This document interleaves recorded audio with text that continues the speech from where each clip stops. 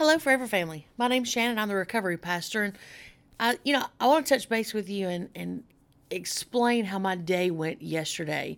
There were so many times I started to pull the laptop out and pull the microphone out, plug everything up, and record this from my front yard. But every time I would start to think about setting everything up, it's like the Holy Spirit was telling me, just sit still. Just soak in what I'm trying to give you here.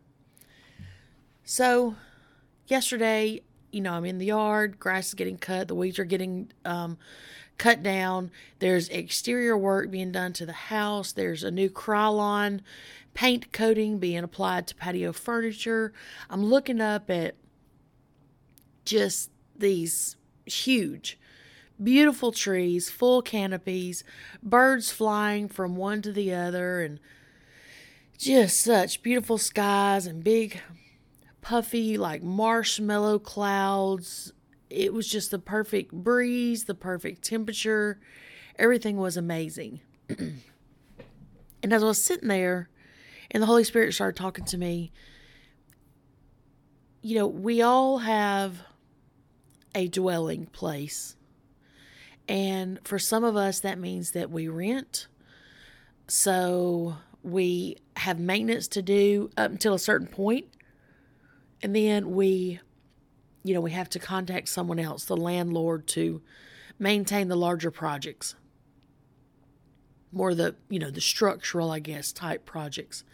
But for those that are buying a house, you're it. There is no one outside of you calling the shots unless it is such a huge repair or maintenance that you have to call in a professional company to take care of. Then there are those who are not renting or buying.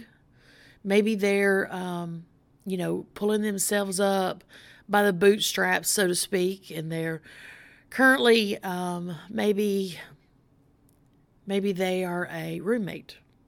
Maybe they're renting a room. But I think even to that degree, the rental process still applies because you have some, repairs and maintenance you're responsible for.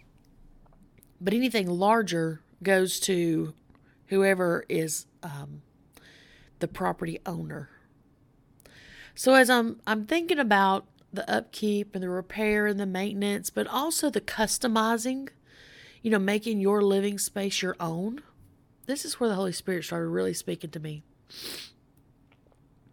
He said, this is the same in our faith walk. This is the same in our recovery walk. We have to maintain our living space. We have upkeep, we have repair, we do things to customize our living space. But it's the same thing. So in faith and recovery, if you're buying the house, you have those responsibilities.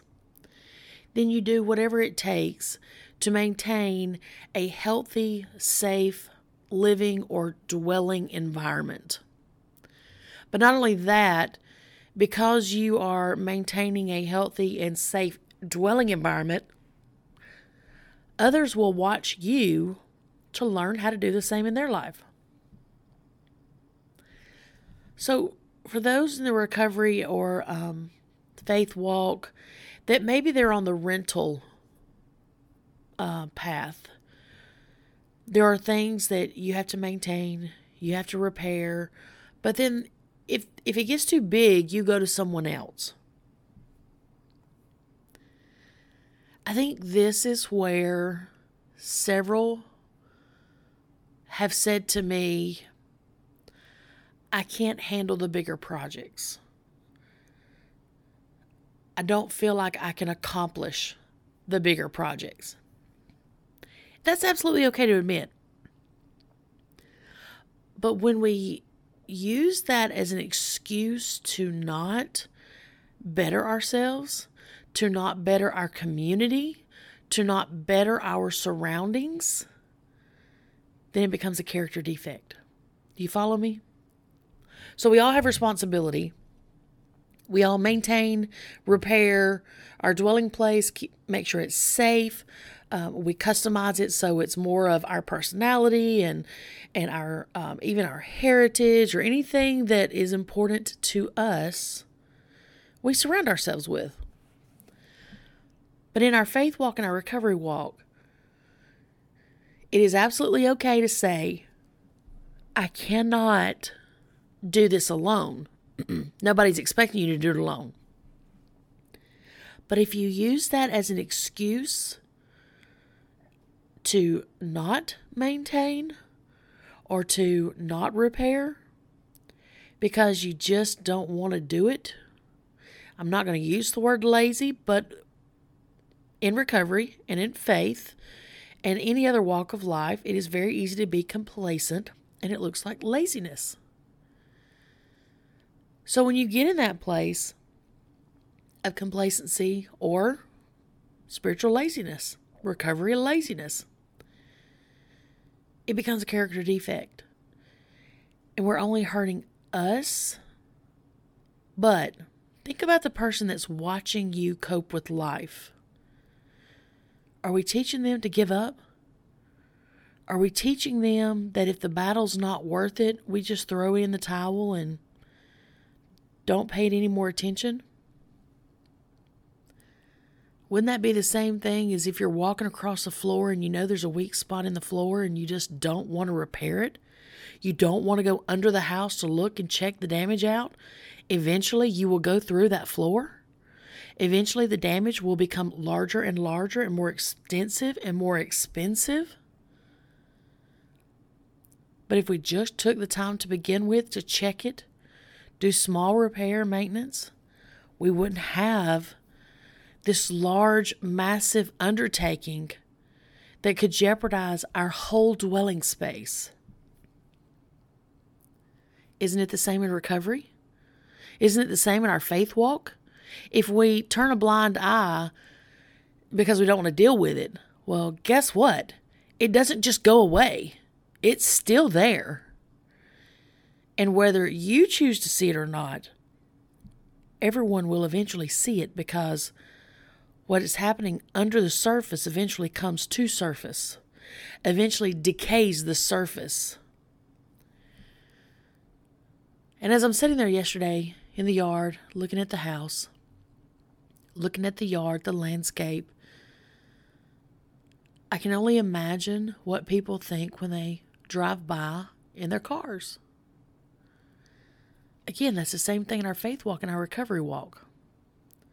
When people drive by and we're having a bad day, do they go, wow, bless their hearts, they're struggling today? Or do they say, wow, let's kind of veer over into the next lane and give them some space, because whatever's going on, I'm not sure we want to get tangled up in it.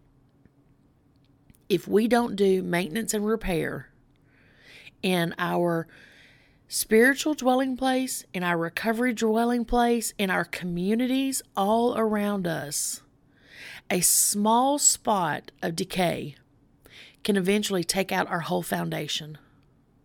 And if the foundation's gone, the house crumbles. You can put a house wherever you want, but if you don't take care of it structurally, it will crumble. The same thing goes for our lives. I want to challenge you to make your own honey-do list. Go through, do your own evaluation. And all I'm asking you to do is check and see if there is anything that you've swept under the rug, pushed it off into a corner, just something so it's out of your main path, but it really needs to be checked before it becomes a huge problem. This vessel we travel through this life in, it is just that. I do believe it is just a vessel. But it's our housing that gets us through this life. It is our dwelling place that gets us through this life. So I want to encourage you to do a little home repair, some maintenance, maybe some lawn care, whatever you want to call it. But don't let your dwelling place start to crumble. Keep your dwelling place healthy and centered in recovery, in faith, in your community, in your family, and in your happiness and your joy. Because when you drive by those houses and you see the kids out in the yard and they're running, they're playing, and they're laughing, and I don't know about you, but I can't help but think, man, I bet that is an absolutely loving, wonderful house, because those kids just show how happy they are. I hope you have one of those homes. I hope you have one of those dwelling places. And if you find yourself where you're struggling, please reach out to someone. I just want to make sure we're all doing the regular maintenance, the structural maintenance to our spiritual vessels, to our dwelling places while we're on this earth. So until next time, speak life, be a blessing, put your faith feet into action to cause a positive ripple effect. Until next time, much agape, everybody.